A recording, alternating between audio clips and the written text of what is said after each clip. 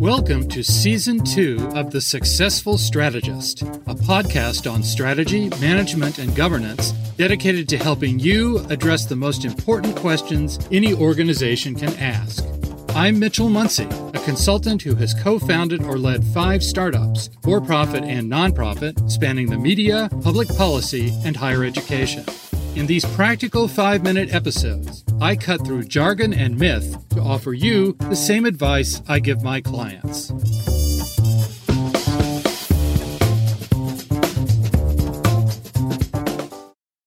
Good morning. This is the second in a series of episodes on why we need a strategy. Last time, we saw that one reason we need a strategy is that strategy is unavoidable. We have a strategy even if we don't recognize it. The purpose of strategy is to solve a problem or to take advantage of an opportunity. Today, we'll see that without a strategy, we can't even know what problem we're trying to solve or what opportunity we're trying to pursue. 50 years ago, an early professor of design distinguished 2 kinds of problems: tame problems and wicked problems. With a tame problem, what we need to do to solve the problem is clear. Whether we've solved the problem is also clear. And once the problem is solved, it's solved. Some examples are math equations, cooking dinner, planning a trip, and winning a chess match. Calling a problem wicked doesn't necessarily imply that something is evil, but that the problem is persistently complex. It's very difficult to identify the causes of wicked problems. Every wicked problem can be reasonably described as the symptom of some other wicked problem. There's usually no way to test our proposed solution to a wicked problem conclusively in advance. Most solutions are one-shot operations. The most important thing to keep in mind when dealing with a wicked problem is that what counts as a solution depends on what we believe about the problem. In other words, defining the problem is the problem. And this is what a thoughtful strategy provides for us, a definition of our problem. This is why questioning our assumptions is necessary for real strategy development.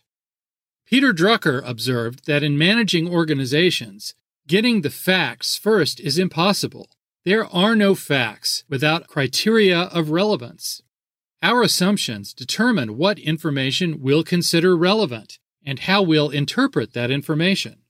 If we believe our problems come from our environment, we're less likely to recognize trouble inside our organization.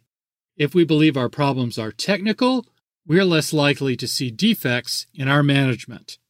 In their candid moments, chief executives will admit that their most difficult challenges can't be solved by gathering more data or by breaking big problems down into smaller problems. Moreover, it's well documented that when we're confronted with a complicated question, we tend to deal with it by answering an easier question, often without realizing this is what we've done.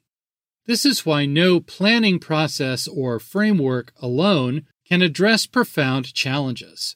They oversimplify the questions and produce one of 2 harmful extremes among stakeholders: ineffective compromises or open conflict. The way to avoid these is strategy development that asks what would have to be true for a particular definition of our problem to be the one that we should act on, then testing whether those things are true or likely to become true, or whether we can make them true. My suggestion for today is ask yourself whether your organization is reliably able to make progress on difficult problems. If not, this may be evidence that you haven't clearly defined those problems. Another aspect of wicked problems is that their solutions usually can't be described as true or false, but only as better or worse. Next time, we'll discuss the third reason we need a strategy: that there is almost never a best solution to our problem. Most people learn about podcasts from friends and colleagues. If this episode was helpful, please take 30 seconds right now to recommend The Successful Strategist to one other person. And be sure you haven't missed any of the previous episodes.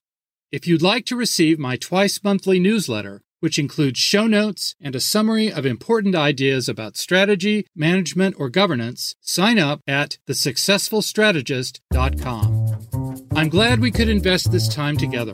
Remember, being a successful strategist doesn't require specialized training or unique insight, just a commitment to asking the right questions.